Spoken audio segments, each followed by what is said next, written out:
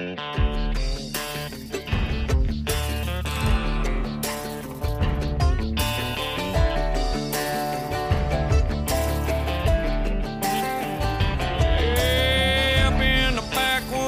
in the holler, old boy's feeling like a dog on a collar, keeping that chain pulled tight, waiting on Saturday night. Put on the smell good, put on Skinner, head into town like a NASCAR winner, cruising back and forth to the Tasty Freeze. Everywhere you look, all you see is...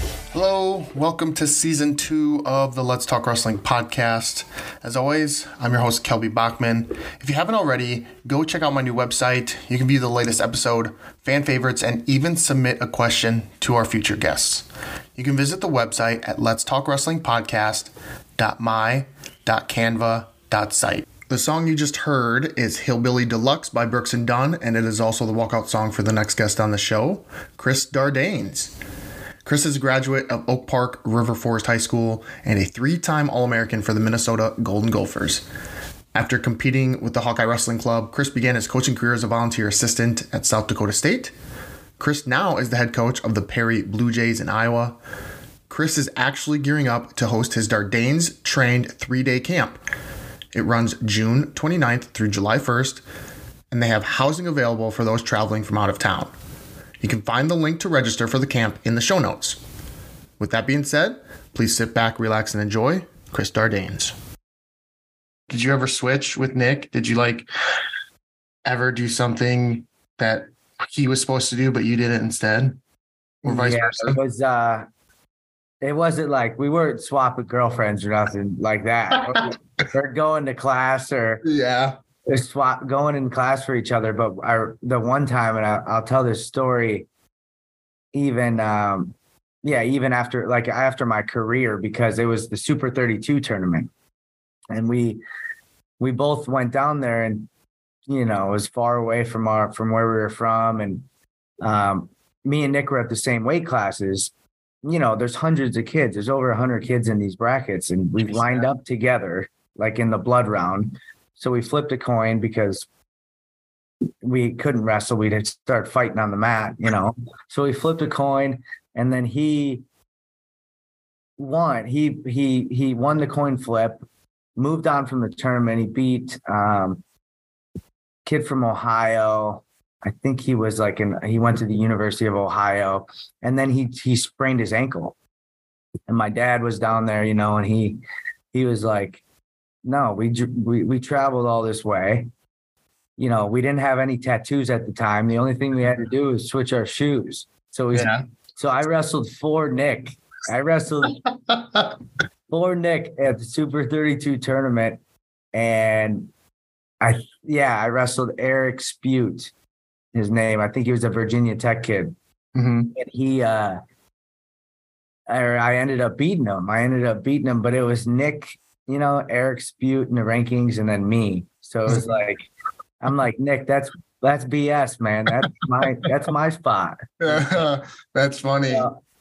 It was a pretty big, preseason tournament where we decided to switch, but that was probably the one time we switched.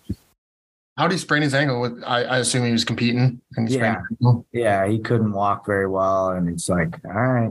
Was that the only time you guys competed against each other? Freestyle States in Illinois competed against each other. But yeah, other than that, we try to shy away from each other, Yeah. It was super hyper competitive, Mm-hmm. So did you actually wrestle at Freestyle State, or did you do the flip a coin, or did you do I wrestled it. I beat him. Yeah. So wow. And no fighting, no. I had to rub it. I had to, kind of jab at him a little bit after that. Yeah. Every time he tried to punch me or something in the room. But how'd you do at Super 32 then? How did you finish? Nick / Chris. Yeah. We placed top 8. I think. Nice. Nick placed top 8. I think it was 7th or 8th. Yeah. Did you guys how'd you come to that decision to flip a coin? Had you guys talked about it before? If this happens, this is what we're going to do. Yeah. I mean, we could have wrestled, but at the moment we're just you know, at that tournament, especially, you're wrestling a lot of matches. It's like, Right. we're not going to go out there and beat each other up after, 6-7 matches wrestling other guys. It was just kind of something we decided right then. Okay. Cool. Mhm. And you're like, your dad was cool with it, it sounds like. He decided it for us. He's he like, flipped the coin. yeah, he's like, this is out east, we didn't travel for many tournaments. That was probably one of the first preseason tournaments we went to. So he's like, yeah, man, we're taking advantage of these matches. We're going to make sure one of you guys wrestles. I love it. Yeah, why not? It's just a name, right? Right. Yeah. I mean, no one knew. That's funny. And, I'm sure, I bet you're not the only ones and you won't be the last ones to do something like that. That's funny. Do you guys still look like, do you have some not mischaracter? Do you have different characteristics now? Like, does he not have a beard? Yeah, he doesn't have a beard, actually. Yeah, he shaved it. He's a little bit bigger than me. I think he might be taller than me now. Oh, yeah. But yeah, if we ever decide to wrestle and he tries to alpha me, it doesn't matter. Just because I'm the younger little brother, I'm not backing down, dude. So did your parents get you guys mixed up quite a bit? Once we went to college and kind of moved away, and we weren't around like my grandparents or aunts or even, if they didn't see us too often, they would sometimes confuse us. Yeah. Yeah. So we were pretty identical. Yeah. And what about other siblings? Got an older half brother, younger brother, and then another younger half brother as well. Yeah. Are they jealous that, you guys are like twins? They were the older one, and then the one just younger than us. He was a wrestler. But they didn't really. My older brother went to college to wrestle and play football. So he kind of got us. He kind of got us into the sport. I mean, or at least we were going to practices with him. But my little brother stopped wrestling after freshman year, sophomore year, I think. Yeah. So it was just something that, we were always doing, just us twins, for the most part. Oh, really? So your older brother did it, but then it was you and Nick who really spearheaded the wrestling in the family. I mean, we were just always wrestling. That was just on the lawn, and after football games, I just remember at my dad's friend's house, it's just like they would start hanging out and probably drinking, having fun. And they'd be like, then we're going to bet on these twins and see which one wins, I guess. My dad would say first takedown, and then first takedown would always be 20 takedowns later, So it was, it was always competitive, man, always growing up. Yeah. Remember the last time we talked, you said something I wish I would have asked that I want to ask now is you said your mom, you were really grateful for your mom because you went to Oak Park for just 2 years, your junior and senior year, and like you moved and like your mom had to move and you had to find an apartment. Like, I just talk a little bit about that and how that. I mean, Oak Park was a place that was just, that felt like home. I mean, we started wrestling there. So it was a place where we always went back to, whether, even if we were training at the first high school, we would sometimes go over there, and do an extra workout but Oak Park was it was very close to our first high school as well. But yeah, there were some hard conversations, because it was a really, really prestigious kind of Catholic private school we went to. And so we didn't really fit in very well there. And then Oak Park was, we kind of started like, all right, we're going to move here for wrestling.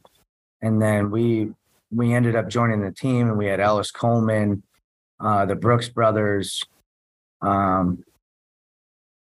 So we had, those were probably the ones that went to move on for wrestling. But yeah, once we went there, we won their first team state title, and then you're getting guys like Larry Early and Isaiah White and some other guys that kind of came, to move there and follow that. Like, hey, we're gonna go here. We're gonna go here to wrestle, and it was the best decision we made. But yeah, my mom sacrificed a lot. We were living with her husband and still her husband, but it was tough on them. It was tough on them. It was tough on us because it was a place that we weren't used to living, and it was just a small little apartment. And we went to practice, and it was a big, big school. So it was a place where, if you feel small in those big schools too. So we just had wrestling friends. And we went to practice, we went to school, and then we went back to the apartment and did it over and over again for 2 years at least. Yeah. When you say Ellis Coleman, the first thing that comes to mind, I'm sure for everybody else listening, is the flying squirrel. Yeah. Oh man, that's on YouTube. Look up Ellis Coleman flying squirrel, and what a move, man. He really did shock the world, but he was also like, he was by far pound for pound, one of the strongest, best wrestlers I've ever, just real giant hands, strong grip, athletic, strong. He somehow got to like a weight class that was like a little bit of, I think it was the weight class above me, but he felt like an 85 pounder, like so tough. The only time I could get him was after like 45 minutes of me and Nick, just hand fighting him and stuff. But he would beat me up, man. I remember the first time, or I remember one of the most embarrassing stories in practice was he had me in like a spladle and held me there for like 10 minutes. And he was like yelling around the room, and like spanking me. And I'm like claustrophobic. I can't breathe. I'm like, get off me. I'm like yelling, get him off me. And yeah, man, he would battle though. Like when I was at that first high school, I wrestled him in the regionals. And he really, yeah, I mean, we were always battling since we were little kids, but like sophomore year, I think he wrestled me in regionals and beat me up. And then he talked about it in the paper, like I think it might've been, like the Chicago, whatever, Tribune or whatever. And he mentioned how the workout after the match was tougher than the actual match itself. And I was just livid, man. Like, because he was throwing the bag around and doing sprints and stuff. And he mentioned that. And then I kept it to like a 1 or 2 point match after that. Yeah. It's finally teammates with him. So it was an interesting friendship there, but we were close, man. But he beat me up. We beat each other up. Yeah. Speaking of him being one of the pound for pound toughest kids, strongest kids, I was watching your match with Ryan Taylor your senior year at the Big Tens, and Jim Gibbons said you and Ryan Taylor he said pound for pound probably the strongest guys at the tournament. Yeah. Were you pretty strong? Like, what were you lifting? Well, yeah, I mean, I wasn't too big on lifting, but we did lift a lot in Minnesota. But I got down. I sweat like crazy. I would lose like 8 or 9 pounds sometimes in a warm up before a weigh-in. Like what? Yeah, I remember that. Just a little bit ago, I was at Iowa State's campus, and the Minnesota kid that was the freshman who was an All-American was getting recruited there, and I saw him, and I met him for the first time, and he's like, "Yeah, you were the guy, like, oh, Dardanes, you're the guy that would lose like 10 pounds before a weigh-in," and I'm like, "That's what I'm known for, is the guy that loses all this weight." But I believed in it. Wasn't really it was hard, but it was something that I was just used to doing, and it kept me more disciplined and meaner on the mat. I really did, believe in the getting lean and holding that water, feeling thirsty, and then put some salt water back in, and I was always able to perform. I don't know. I never cramped. I never really had an excuse for losing weight and feeling like crap on the mat. I was always just, all right, let's get it done. And then the weight cut was the hard part. The wrestling was the fun part. So but yeah, I got down to that weight, and it was something that I thought made me stronger and more kind of meaner. Meaner. Yeah, I mean, for us, I mean, we were basically trying to you wrestle the majority of the match on your feet, you know, so you got to. I wanted to make sure I was always holding the center of the mat and adding a lot of snaps in my matches. So you know, those snaps are you're mean. You got to be mean when you're doing it. Yeah. You know, with you cutting weight though, you bumped up to 41 as a junior. So you wrestled 33, 33, 41, and then 33. Why'd you make that jump your junior year? We had 6 of us, lower weights. I'll meet with J-Rob and Eggum and Becker, and we just thought it was the best thing for the team. And it was. I mean, Dave Thorne All-American that year. I don't know if that was the year we were right behind Penn State, but I think it was. I think it was that year. And my brother was the 2 seed. He ended up losing at the national tournament first round. But at 141, it was kind of like the things I was talking about. I didn't feel as disciplined. You know, it's not an excuse, but it was something that I never went up a higher weight and performed very often, you know. So that was something that we talked about and was best for the team. And that's why I went to Minnesota. Those guys, we were so loyal, and everybody on that team was extremely loyal. Like the Thorne brothers we were talking about, Silverberg had brothers. He was in that meeting. Ness was in that meeting. He had a brother, Jason. So it was a very family-oriented program. And I feel like that's kind of dwindling nowadays, you know. That loyalty is, I mean, that's the reason why I went there, those teammates. So we were going to do whatever, you know, was best for the team. Who wrestled 25 that year? Do you remember? I didn't see somebody who made the national tournament. So that's why I was kind of curious why you even made the jump in the first place. Yeah, Dave tried to make 25, I remember, and he was struggling, but it might have been Sam Brancal. Okay. Kingsley. Gosh, my memory's shot. I think it was either Sam Brancal or Kingsley, I think, that took that spot. Yeah. So part of it was so David could wrestle 33 and it wasn't too much of a strain on him. Yeah. And my brother, he didn't mind going up a weight either. He performed very, very well at a higher weight. And I had a pretty good season.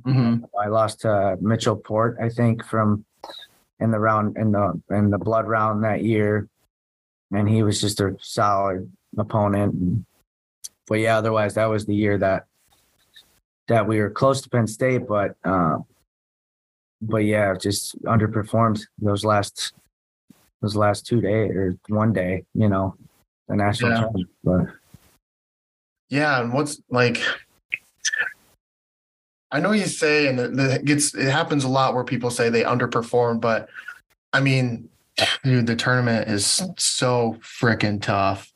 You know, I know expectations for everybody and like for yourself, you're like, you have high expectations, but holy cow, it's you go on that backside. My dad and I talk about it. My brother, like, you want to stay on the front side because once you go on the backside, it's a buzzsaw. Yeah, I just, you know, I don't know what I'm trying to say. It is a tough word though. I mean, you obviously every year I underperformed because my expectation was I wanted to be the best at the weight. You know? Right. But you look at like, I got caught on my back the first match, you know, at the NCAA or at the second round or third round. And then I had to come back and lost by like 1 point, you know, so it's just, that tournament is insane. I mean, it's a lot of trying to record your thoughts down and making sure that your thoughts match your actions and then your mentality before the match or you know, to where it's you building that routine, and then you're following the same strategy. And if you go off that strategy, then things unravel, man. Your mind starts going all over the damn place. Like my brother was a 2 seed. He beat that kid early in the year and just clobbered him, you know, like beat him up. But it was one, you know, mental error or thought process that didn't go the way he planned. And then all of a sudden you're losing against a guy that you should beat. I mean, that happens all the time there. It's just, you got to be ready, man. Right. And that's why it's so tough to just, you know, as the athlete like yourself, you know, it's easier for you to be like, yeah, I underperformed or whatever. But me as a fan, I try to be like, that's tough. You know, like I don't want to say you underperformed, or I don't want to say you did this or that, because I'm not in your shoes. I'm not the one that's out there doing it. So just try to be a little more kind to the athletes, because you never know what they're going through. Or obviously win just as much as everybody. But sure. It's I guess that was the wrong word. It's just it wasn't the outcome, you know, like we were at Minnesota, we were ranked preseason, we were ranked number 1 at one point, but it's then you got to talk about the rankings, you know, and it's every you know, critic is going to say underperform, overperform, because that's what the fans want to hear. They want to know about seeding. They want to know about what you did with this guy before, that you should have beat this guy, you shouldn't have beat this guy. But at the end of the day, it doesn't matter. You know, like you try and, you know, like if I'm in a high school right now, and I tell my athletes all the time, like, I only care about you guys. I only know what you guys are capable of. I don't know much else. And, you know, as the teams get better and better throughout the year, I'm going to do more research, watch more film. But I'm like, you guys should have high expectations, man, because we work our asses off. You know, there shouldn't be a doubt, you know, and you try and just try and convince them of that. Even though there's doubt all the time going through your head, and, you know, every day, daily, am I going to finish through this practice? Am I able to do this? But you got the belief and the mentality, man. That's the most important. How'd you deal with that, you know, doubt or whatever, you know, that might've creeped in, or your belief that maybe you weren't good enough? I mean, as a junior, yeah, you were up a weight, but I'm sure your mentality was still the same, that I want to be the best at the weight. And then to not even come away with an All-American that you had the 2 years before, you know, I only got one shot left. I mean, there's just so many thoughts that can just roll in that just can knock you down. I think a lot of it has to do with the routine. You know, figuring out what you need, being extremely consistent with that. And then another thing, like I added with because I have camps now, I'll add like a mantra, like a kid has to try and, like, it's like a inspiration or, you know, like a Bible verse or a quote, you know, and then it's things that what's going to keep you the most offensive, and then what's going to have you start the match the strongest, you know, because if you're starting the match real strong, you know, then you're kind of rolling a little bit more, and trying to find that mantra to where you talk about that self-talk, or a lot of athletes talk about that self-talk, but it's just talking to yourself before the match and trying to keep that the most consistent, what's fine tuning it throughout your wrestling career. And then trying to keep things as simple as it possibly can, and just going out there and, yeah, because once you start overthinking, that's when you lose. You know, that's right away why I lost in my semifinal match my senior year. You know, I just was overthinking.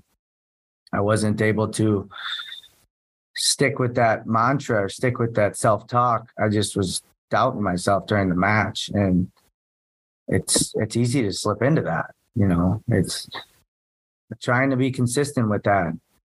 With that self-talk, you know, that helped me a lot.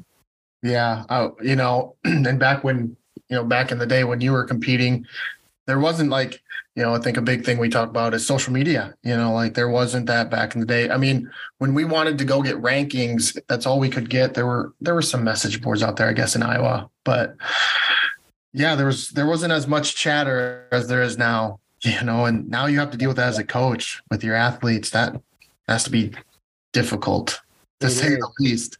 I'm not a big proponent of doing it for those reasons, So that was like one of the stories that like the next batch of recruits after our Minnesota class, they had, Instagram, and they would, I remember there's a bunch of them. There was like 4 or 5 of them that took pictures after practice, and I was, yelling at them. This ain't, we're not here for this. Right.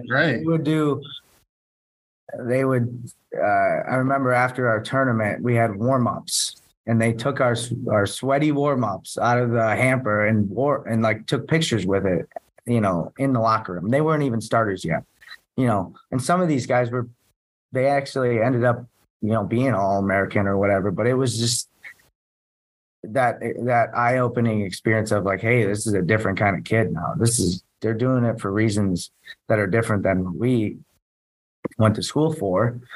That's not to say they're the wrong reasons. It's just saying, be careful, like this is a sport where, you don't need to always videotape it. You could go into a dark place and find your edge there. And, it's a poor man's sport. You don't need much to get better, in the sport. But I think it's kind of changing to, like they want shiny things now. They want a picture, they want to have a lot of followers to win a match, and I think you just got to be careful walking that line, Yeah, for sure. I mean, how do you balance that with your athletes? Do you talk to them about it at all, or is it something you bring up? I mean, obviously just being careful, but having boundaries with it, and, making sure that they're not bringing their phone in the room. And then trying to follow up with, with how they're representing themselves, if that's ever the case. And I really haven't dove too deep into it with my guys yet, but yeah, that's what people are looking at now, man. They'll just go straight to that for interviews or recruiting, or, like you can learn a lot about a kid with their social media, but mostly it's if they're working out or if they're, doing things for wrestling wise, I'm like, okay, whatever, that's fine. Yeah. If you want to do it, you do it. But definitely taking it away from them before they, go into the practice room, or if they're, consumed with it at night, remind them, turn off your dang phones. Mm-hmm. But yeah, no, you mentioned, you do camps. What's up with the camps? Are you doing them? Is it Dardanes Trained? Is that what it's called? Yeah. Dardanes Trained, and they come, when is it, June, July, August, or? Yeah, June 29th and through July 1st. And yeah, it's just my twin brother and I, and then Zach Sanders. So we'll call each other the triplets, because I went to Minnesota and he took me under his wing. So he's at the camp, and hopefully we can keep having him coming. And then, my roommate, he actually got me to Perry. He called Cody Caldwell, and then I met up with the youth parents here, but he's been around helping. So he's been, tremendous help. But yeah, the starts with the camps, and then trying to get a system for if anybody else wanted to, like any of the parents that wanted to help with a practice, trying to find ways to, keep it going to where, like, this camp's called 1% Better Camp. Mm-hmm. Just trying to make sure kids are making sure they're trying to get a little bit better every day. And it requires a lot of help and a lot of people on board. But yeah, just doing one camp in Iowa. Otherwise, we're kind of traveling around. Me and my brother I'm going to South Dakota next week, and then North Carolina. I'll go back to Chicago and do another camp. So just kind of, I'm still living that lifestyle. I did it throughout college with J-Rob, and just going to continue doing it. Is it like so the one, I guess specifically here in Iowa, the one, it's a how many day camp? It's just 3 days. Yeah. 3 days. Is it all day? And is it like Yeah. a week? Most of the week? I think it's like 16, 17 hours of wrestling. It's mostly drilling and technique. And then there's 1 hour alive at the end of each day. And they're getting beat up, man. They're doing a lot all day. And then trying to, have them think about their goals and try and establish a mantra. Cause I think that's very important. Me and my brother and Zach talk about that a lot. Every person should have that kind of those simple guidelines for yourself and something to go back on if the match ain't going your way, or if you're out of bounds, or if you're, if it's not going your way, man, stick to it. Mm-hmm. Yeah. Well, let me turn that on to you and see what are your goals? We always ask our athletes what their goals are, but as a coach, what are your goals and what are you doing to yourself to help you reach your own goals? Yeah, that's a good question, man. It's like you climb a hill, in your wrestling career, and then you kind of got to go back down to the bottom again, and then figure out, how you're going to keep getting better within the coaching realm, and trying to find the system kind of thing where, like I've learned a lot about myself with coaching youth kids, and then you got middle school and then you got high school. And that's the reason why I went back to high school, is because I think it's the most critical years of your life. I mean, obviously, as a young kid, it was important for me too, but those habits, those things are, super critical. Cause I stuck with those same kind of habits and the same kind of strategies in my high school days. When I, went to Minnesota, I stuck with that, with the things that I was pretty good at. But yeah, trying to find a practice routine, a way for a kid to, get in the weight room and, train year round. I mean, even though, these kids, it's not allowed in this state, but if I'm going to be around this town, it's going to be, hey, I'm going to be around the high school kids. I'm going to be around the youth kids. I'm going to be around the middle school kids, and I'm going to find a way to do it, within the parameters I have. But yeah, practice plans, having those written out, delegating that with people and trying to or within the parents that are helping the youth kids and trying to make sure that it looks a certain way. Private individual sessions to where there's a progression plan with, their most dominant shot, whether they want to, shoot to both sides of the body. That might happen earlier within the kid's wrestling career, just trying to learn both sides of the body. And then, just trying to find those small increments to where the kids could gain that confidence, know they're getting better, making sure they're not having shoulder problems, making sure they're not getting out of shape and not coming around as much, so, but yeah, it's a challenge. My goals were to be to just keep the same kids coming around the room, find those kids that want to work, and then making sure that they're getting better from a technical standpoint and, strength and mental standpoint. But yeah, trying to get that written down, fine tuning that to where there's a system in place, getting people on board so they understand what you're thinking. And then trying to get it bigger and bigger, right? I mean, or just sticking with the same guys that are loyal, and then, hey, that success will breed more success, Mm-hmm. Yeah, you hit the nail on the head when you said, like, you basically, when you're done wrestling, you kind of go back to the bottom of the mountain when you start coaching. And I was thinking the same thing with like even high school to college. Nowadays you're seeing a lot more success with freshmen coming in and being a little more college ready.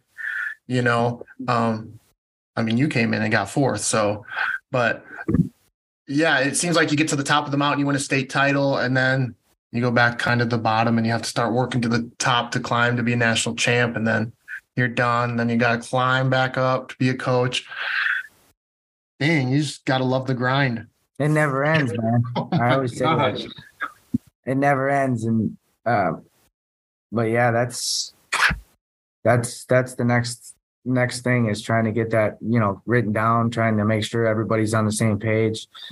Having the kids come back and yeah, just trying to see that progress, and sometimes the progress is just having the kids show up once a week, right. Like these new kids that just started wrestling, like they just seeing their confidence change, seeing their, them walking around a little different and knowing, hey, it's going to take a while before you get good, but hey, we're believing we're going to get better and you're going to keep showing up. And that's where it becomes pretty special for sure.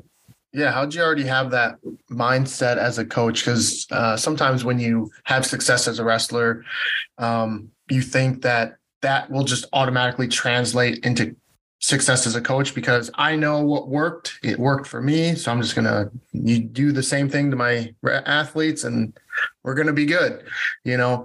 But that's not how it works. So how did you have that awareness that, okay, things might take a little more time than, I might expect?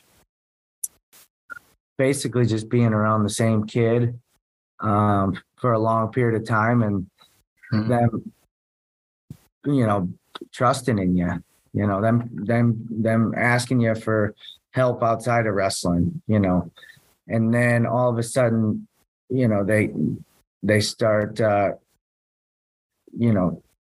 showing you that, hey, this is okay. This is what's going to work, and then they start showing you on the map, because that's what I've said it to a couple of people, but like the character comes out on the map for the most part. So the more that you're around the kid, and I was around great coaches, my first coach, he trained me and was by my side since I was a little boy, so he didn't do anything for any pennies, he didn't do it for any money at all, but he found a way to, express our character on the map. And it was hard, man. It was like, we had some hard, vulnerable conversations, and I had that with some great athletes, when I first started wanting to be a coach, I was in the Hawkeye Wrestling Club. And like Spencer Lee was the guy I was around a lot, and he had a lot of hard times in that room where he was young. He had a lot of pressure on him. He didn't always want to be there. And then I was the guy that was there sometimes. And then, I go out to coach him and, he's got that much more trust in you as you're coaching him, and he could listen a little bit longer. He doesn't have to, just get frustrated and say, screw this guy. He's actually coming and, learning and appreciating every little bit of it. And South Dakota State was the same way. I worked with a couple individuals and, like the lightweight guys, and they got beat up. They struggled. There was a lot of ups and downs, but, they were consistent and they weren't always ready to go. But when those days that they weren't ready to go, they got refocused. They were telling me some things that were hard going on in their life. And then all of a sudden you're coaching them and they're, you're really guiding them. They're really trusting you. And they're showing that effort. They're showing their character on the mat. So it was, wrestling. I believe in the sport of wrestling. 110%, when it comes to the profession I'm in. But when you start to really learn about the kid and they start really trusting in you, and it goes beyond the sport for sure. Yeah, that's some heavy stuff, like as a coach to carry sometimes, when they're being vulnerable with you and you don't know what to say or what to do or how to fix it because you want to, because they're your athlete. And it's just, you feel for them. And just, I can't imagine being in that position where you're at sometimes, and that's another reason why, as I look at athletes and maybe they don't perform the way that they're expected to, is like you just said, I mean, they're being vulnerable. They're not 100%. They're saying things that maybe they're going on in their life that nobody else knows. So, when they don't exceed or perform, it's like, well, what's wrong with them? It's like, well, right.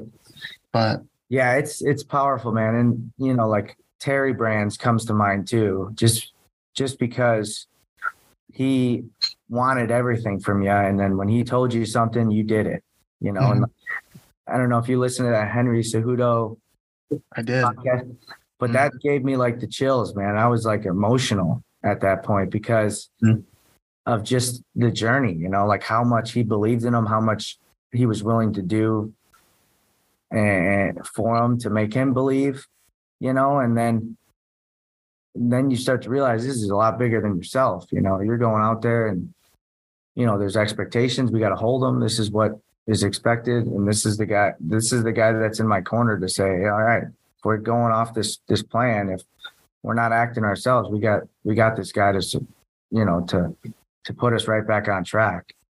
Man, yeah. What's it like, being a coached by Terry or, surrounded by him? He's so, because a lot of us see him at, the Iowa duels, and sometimes he's going off the rails or whatever. Or he's very vocal or animated.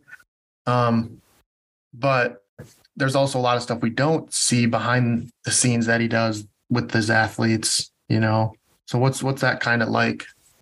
Oh gosh, that was the reason why, like J-Rob had a hard time with me and my brother going to Iowa City, but those twins, us twins had to go follow them and figure out what was going on over there. And, just learning from Terry for, 3 years, I kind of understood where, it's like you're gonna go to where you're good, and it's gonna be very, very hard, and not everybody's wired like that, but it's so like for him, it's so black and white, but that's kind of what you want as a coach. You want to make sure that you're not in a position to where you're like, oh, well, what should I do with this guy? This is what he's going to do. This is the way we're going to get better. And even if you're working in one position with Terry, you're going to learn a hell of a lot, like an underhook, like defending a single leg, like those two things right there. I needed help with both of those things. And that could last 3 years. That kind of technique could last 3 years. You can't spend enough time in there, and then you could find a tougher opponent there that's better at defending it. And that's your progress. And you're tying your shoes on in that room and you are ready to go. It's not like a spar where we're just kind of learning.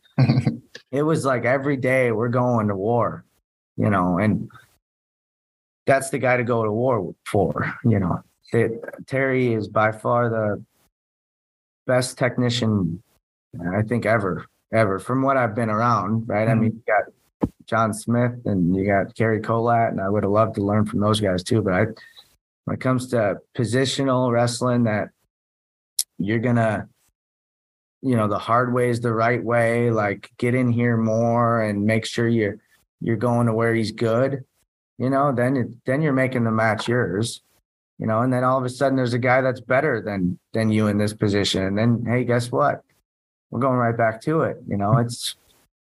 It was an everyday, for the 2.5, 3 years I was there, was hey, we're getting better and we're getting stronger. We're going to feel it. Some days we'll be injured, but we're still doing something really hard. But yeah, that's the program to be in. That's the guy to be under. Mm-hmm. Yeah. Was that kind of a 180 from J-Rob, or how were they different?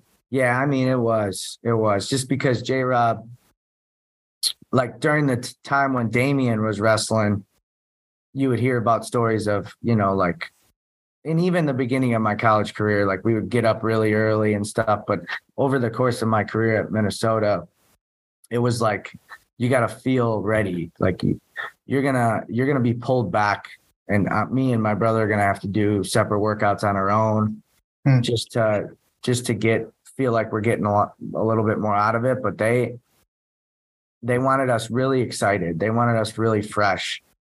And yeah, obviously the in-season's different. But yeah, I mean, those in-season practices, I think were a little bit more strenuous at Iowa, Mm-hmm. And J-Rob, like Damian was beating up J-Rob was beating up Damian. And then at that point you would hear these stories, and then J-Rob kind of backed off a little bit, I think. And, and catered to more of like, let's be fresh. Let's be excited. Let's not just beat the crap out of these guys over and over again. And I think that kind of, towards the end of his career, I think it kind of led towards that. Yeah.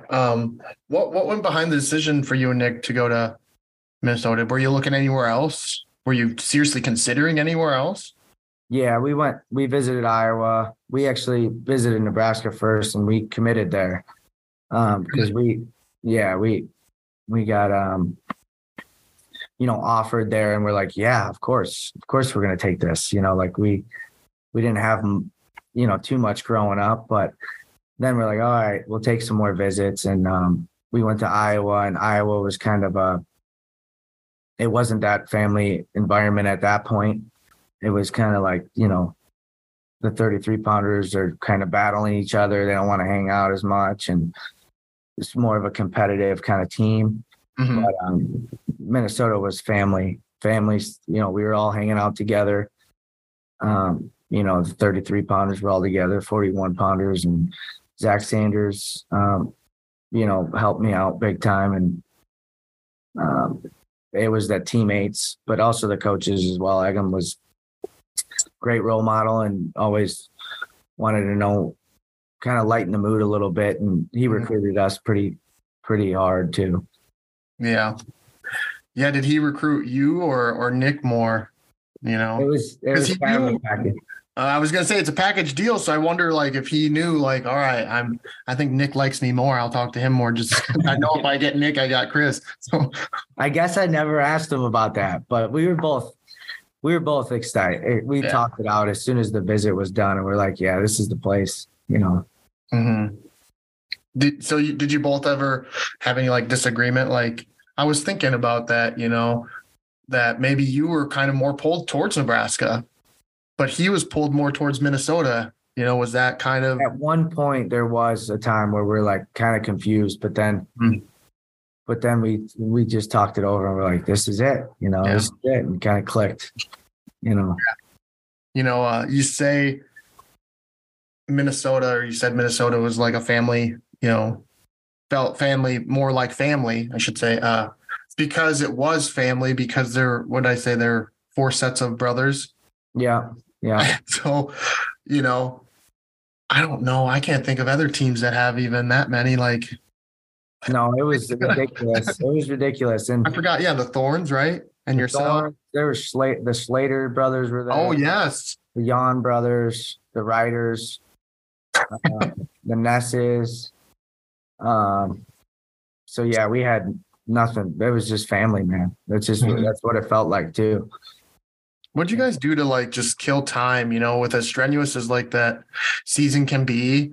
What'd you do to maybe get away from the sport or get a breather from it? I learned hunting and fishing there. So now I can't go back to the city anymore once I learned that from Minnesota. We did frisbee golf quite a bit during the season. Golfed a little bit.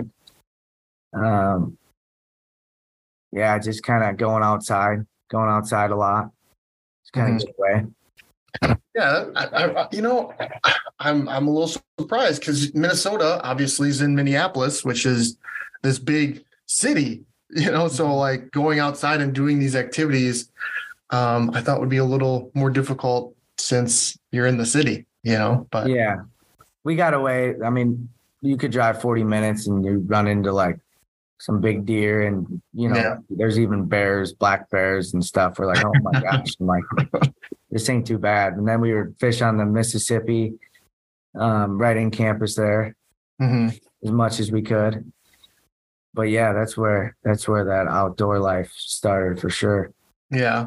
So you never really fished before? Well, probably not. You were in. Well, I'd had to sneak into like the airport ponds, like the fancy. In Chicago, I had to go to like the golf courses, sneak in there at night. That was all the fishing I got. True. Yeah. So like when you went up there, you probably didn't have much fishing experience. Yeah. The picture you sent me, where was that from? With that big. Oh, that was Alaska, actually. No kidding. Yeah, one of my teammates from Minnesota, actually, he's running a high school team up there too, and he really brought me up there last year. So it was, that was a crazy place, man. Love Alaska. How'd that dude? And how do you end up in Alaska?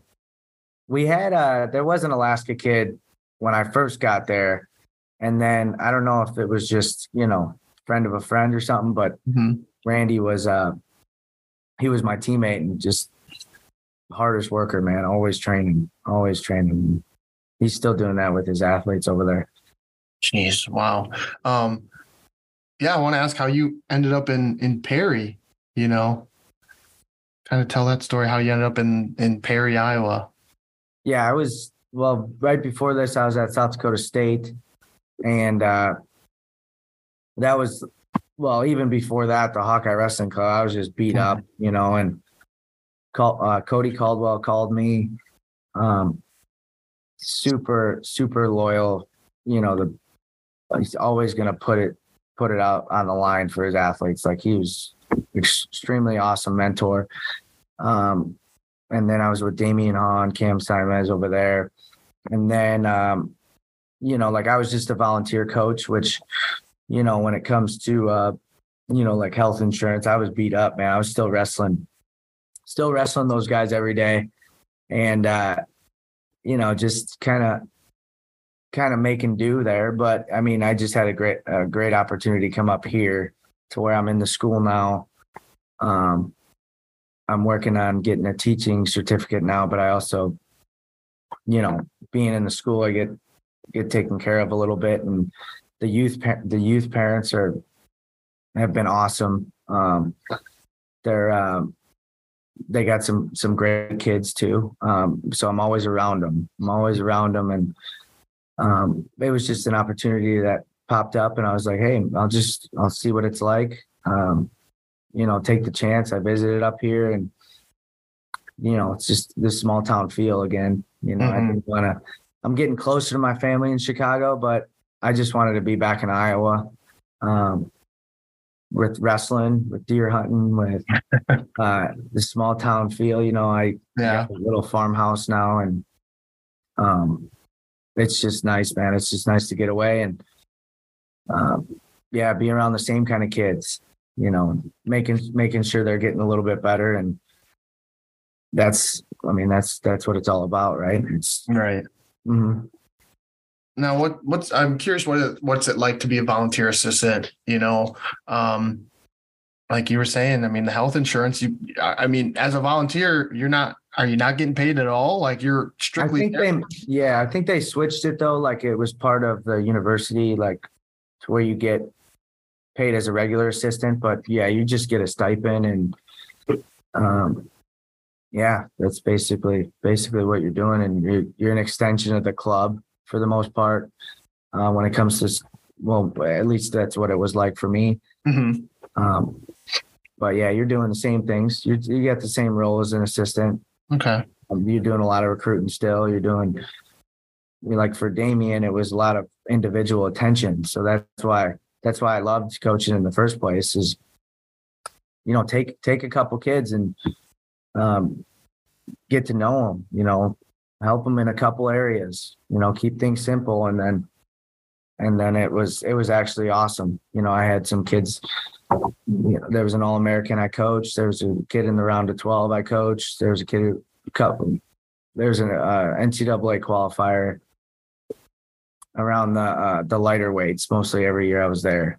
Mm-hmm. So it was a great experience for coaching for sure. Yeah, successful. I had Clay Carlson on my podcast. Were you there? Yes. You were there?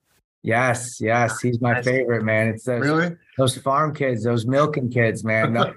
They ain't gonna let you get away. They'll just grab you and right. Relentless, man. He was so physical. Mm-hmm. Yeah, it was nice. I was really happy to see him get on the podium again this year, and he's coming back next year. And did he ever yodel for you? Yes, dude. Good. Shocking. I was like, wow. I had him do it for me, and I was like, wow. He's legit. Yeah. Yeah. And so, he's doing a master's, and it's just you're getting your master's too, aren't you? Isn't that what you're saying? Or are you just getting just for physical education, I'm working on getting a certificate right now. So I'm going back to school for that too. Yep. Nice. Okay. So you are going back to school for your master's? It's just a teaching. I think it's a teaching license kind of thing. Okay. Endorsement. Gotcha. Yeah. So what are you teaching right now at Perry? It's just an at-risk study hall. So okay. It's like an online database, but testing my patience, man. These kids, especially towards the end of the year, holy smokes. But the same kind of thing. You're getting to know them. You're trying to have them control their emotions, just like in the wrestling room. It always goes back to wrestling for me. So some of these kids they need a sport. They need an outlet, so they might be able to kind of get an inside track to see, hey, why don't you try out for wrestling? You have some things going on. Maybe this is a good release for you or whatever. Yeah. I'm hoping some of them, I mean, they'll talk about it, but we got to keep them on the mat first. Yeah. When's your school year over? It's the 25th. So yeah, the 2nd. So next week. Oh, no kidding. Yeah. From today, I bet. Yeah. Or tomorrow. Wow. When'd you guys start? That just seems a little late. Most schools are done before Memorial Day or even like the week before. Yeah. Well, we had some snow days, and what I just heard is we can't start school until after the state fair for Iowa. So we start a little bit later. I think it's like August, later in August, I think. Late August is when we start. Yes. So the Iowa State Fair is a pretty big deal, but in Minnesota, the Valley Fair is a big deal. Did you ever go to the Valley Fair? I heard about it. Yeah. I've never been, but. Yeah, I've heard about it. I know it's a big deal, but it's tough, man. It's tough to know which one. I love the Iowa State Fair. The Minnesota State Fair they had them cookies, the bucket of cookies, and yeah. It was just like the last hurrah for the weight gain, especially before I went to back into the season. Mm-hmm. Yeah, real quick, I guess how was that weight cut going from 41 to 33 again? Why didn't you just stay at 41? Just because I wanted to make sure I was going back to my roots again and getting leaner and a little bit more disciplined. And I thought I was just more comfortable at 133, but it was rough. I think I got up to 160 or something. Wow. 162, 163. So it was tough. It was tough, but once you get it down, it's easier. Right. Do you have any like outrageous weight cutting stories? Like I'll give you an example for baseline. I was wrestling at the Unidome for some tournament. I don't know. And I was like a 10th or 2 over. And I was like, I don't want to run, I know it would have been like 20 minutes, whatever. I was like, no, I don't want to do it. So I cut my hair and I lost 2/10 and I was right on weight. It wasn't a nice haircut, but you know. Good for you. You got it done the easy way. You got it done the easy way. So, you know, do you have anything like that where you were this close to weight and you were like, golly, let me try this? Well, I had to, I want to say it was like 9.5 pounds. It was like within 2 hours or an hour of weigh-ins. But I went to, because I wasn't the starter right away. Dave Thorne beat me. I went to a Cornell Open tournament. And then the starters were at Penn State for a dual meet. Okay. And me and Scott Schiller were just going to get matches and hang out with the team and, you know, be there for the team. But we did that open tournament and I weighed 133 at that point. And then I got all the way up after that tournament. I must have got, to 150. 150 right after 133 within the one day. Within one day, because 17 pounds. I had to, it might have been, it was either 7 to 9 pounds that I had to cut to 141. So it might not have been 150, it might have been 149, maybe 148, whatever. Yeah. I remember my brother had a skin problem and they were like, all right, you're going to have to step up here. And I had to cut weight back down to 141 the next day. So I was pedaling and it was easy for me to sweat because I was freaking huge, you know? Yeah. Stuffing myself. And I made weight for him and the trainer, the whatever, didn't even catch his skin problem or anything. But I just remember I cut to 133 and then I had to cut for 141 and I just was so beat, man. So beat. You didn't even wrestle? I didn't even wrestle. And then I cut a little bit, probably around 8 or I think it was 8.2 if I remember. And lost a lot of weight that morning for Penn State. And Eggum was like, oh gosh, I hope, you know, we just can't draw 133. And they drew 133 and I was done. I was so dead coming out in the mat. And then I wrestled for Penn State or against Penn State. And I ended up actually winning just by 1 point. But it was, at Penn State, I lost a lot of weight there. Just trying to make weight. Golly, geez. Yeah. You know, as you were saying that, I was like, I wonder if they ever weighed for each other, you know, like, dude, Nick, I'm not going to make weight, you know. Not in college. No, I know that probably wouldn't fly, but no. Yeah. Once we had the tattoos, I think it was over, but right. I wish he would have weighed in for me, but that never was the case. I always probably had to weigh in for him. Is he just like naturally bigger now? Like just a little taller, just a little bigger, just a little filled out more? Yeah, I don't know. He just got it. I guess he got a little taller and a little bigger. But during high school, when we had to flip a coin, our sophomore year, I think, just to figure out who would go lighter. And ever since then, I was always the lighter one. Oh, really? Yeah. So you guys, you were lucky to be in a position where you didn't have to like fight for a spot. It was always, you know, you both could fit in the lineup, I guess I should say.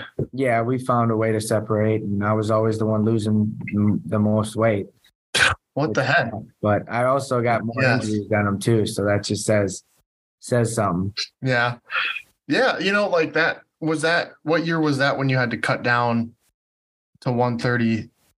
Or, you know, you got up to 150 and you had to cut down to 141. Was that your freshman year? That was my freshman year. Yeah. Okay. So that was like, I never understood, like, why didn't you just bump up to 41? I know I could have, but I just wanted to stay at that weight. And, and then I did stay at that weight, and Dave Thorne ended up beating me, but he, rode a scooter in the wintertime and broke his wrist. And that's when I wrestled. No kidding. That's when I wrestled Logan Stieber. So I beat Logan Stieber like a little bit after that. And then I kind of found a way to kind of stay at that weight since then. Well, yeah, that would give you confidence to stay at the weight too. If you beat somebody like that, you're like, all right, this is my weight. Yeah. What's he doing riding a scooter around in the wintertime? I know. You got to put those away, but we had to. If my scooter wasn't running in the wintertime, I wasn't going to class. We were always buzzing around with those things, even if we had to get our feet sliding on the ice. We were just finding a way to ride those dang scooters. Wait a minute. So if you would start to slide a little bit, you'd use your feet to kind of. Yeah. Oh my gosh. I didn't take many buses I didn't take any buses when I was at Minnesota or walking to class. I was not walking to class either. You still have the scooter, or what happens to the scooter once you graduate? Oh gosh. I think the funny thing is the cops called me about the scooter being parked like for a year and a half. And the tow truck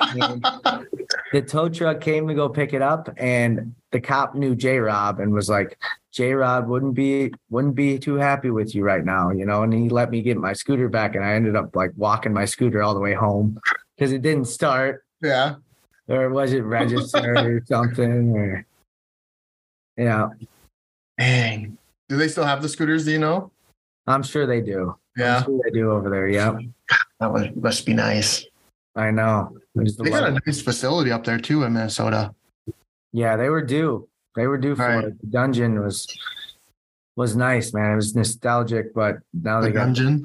Yes, yeah, the dungeon. That's where we wrestled. But yeah, it's nice now. I've been up there a couple times. Yeah, they built it. Yeah, what's the season look like next year for you?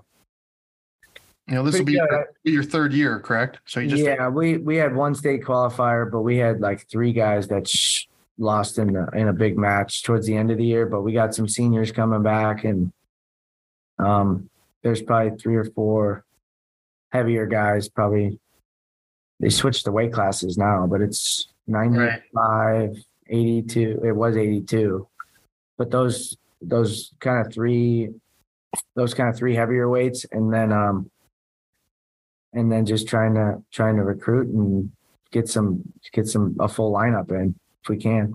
Mm-hmm. What's your numbers like?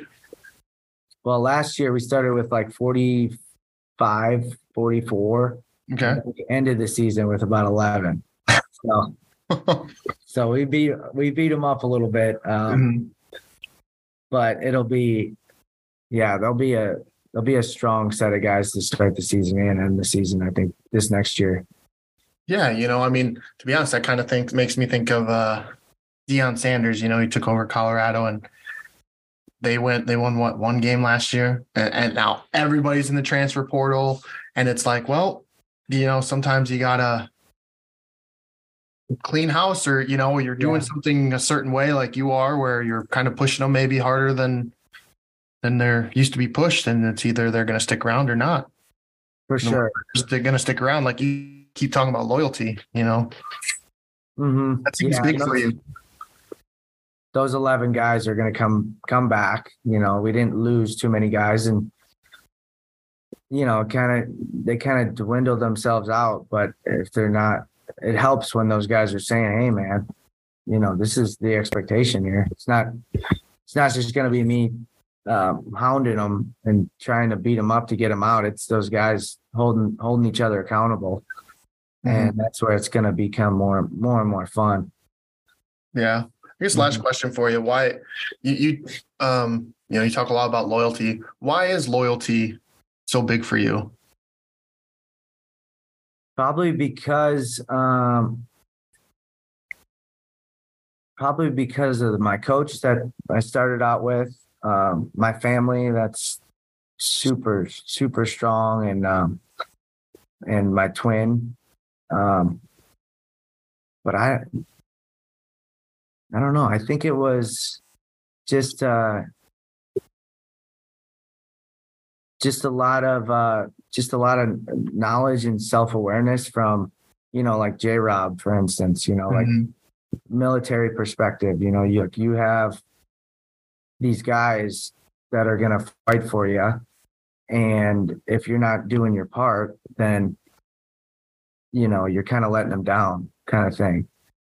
But, like you think about J-Rob, you think about Terry, and it's kind of, it kind of emulates that a little bit too, So I think that has a lot to do with it.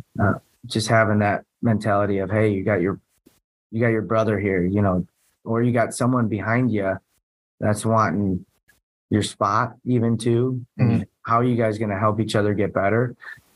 But yeah, that's the biggest thing I think for me. Mm-hmm. Yeah. Well said. I mean, and loyalty as a coach, like it just kind of trickles down into your athletes. Like J-Rob was probably as loyal as they come. Absolutely. You know? Absolutely. And that, you know, towards the end of his coaching career it was like that still.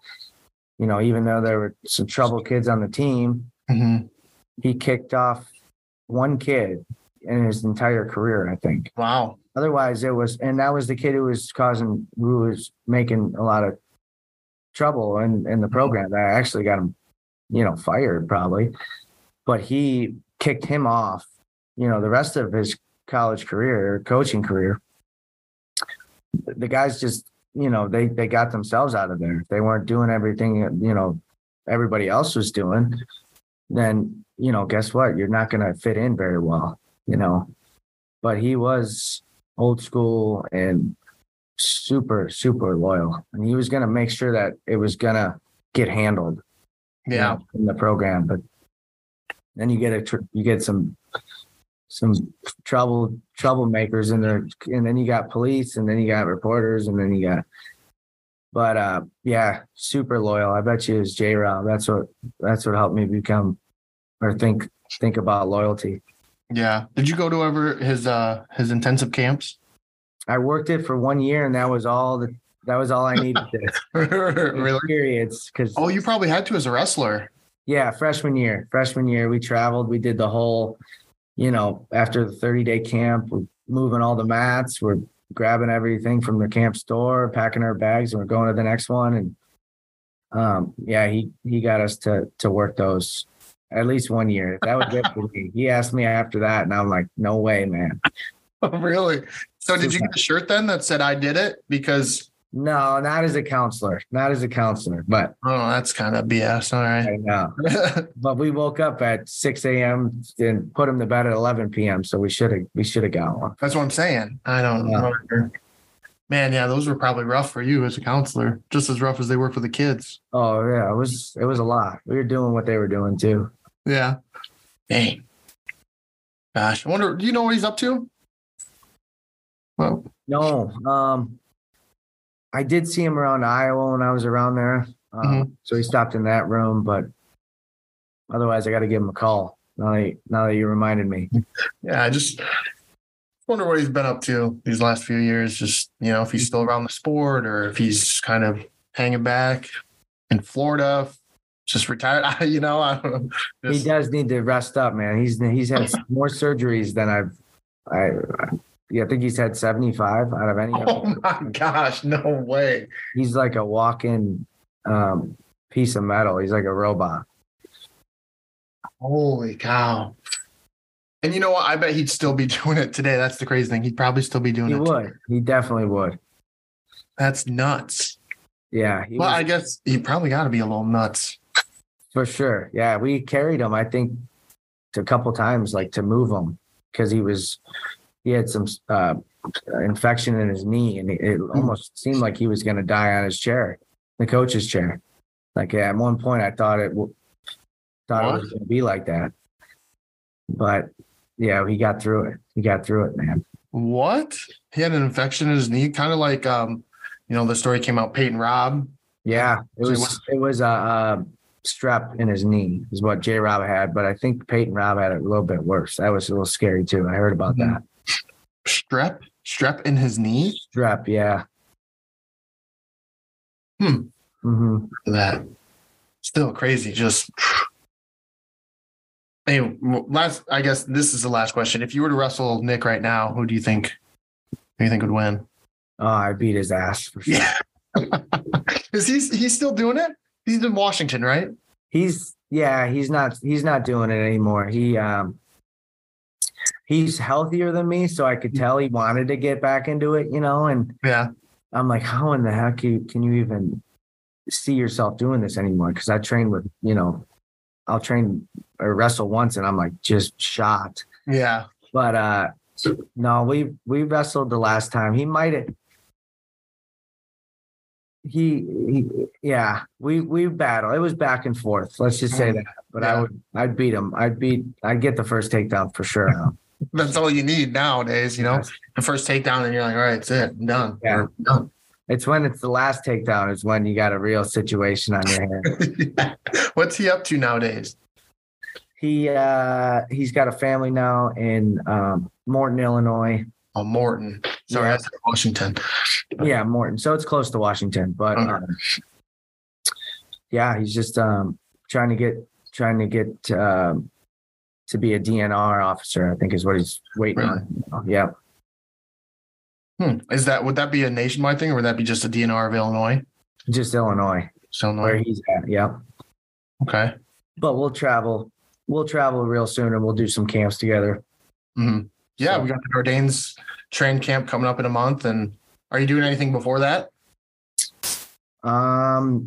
Just the kids could sign up is the 1 month away here. So. Okay. And where can they sign up? I'll try to post that in the show notes, or I'll mention that in the podcast that they can go here to sign up.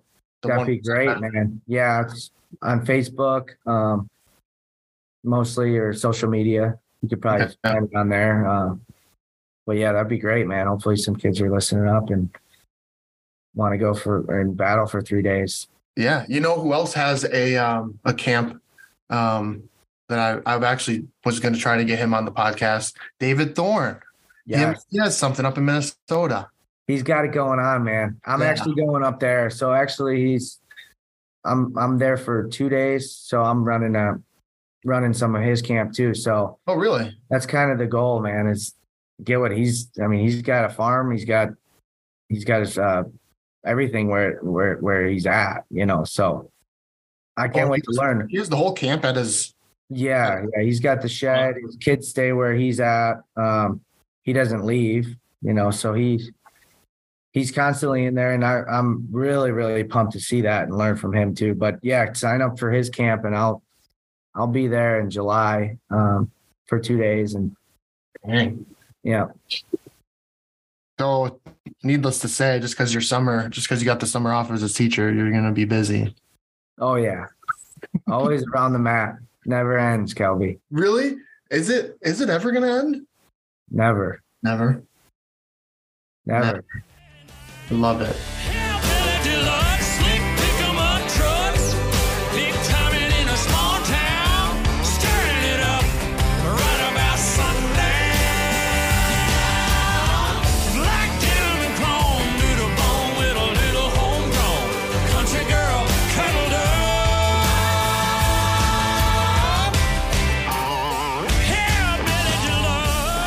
Thanks again for listening to this episode of the Let's Talk Wrestling podcast.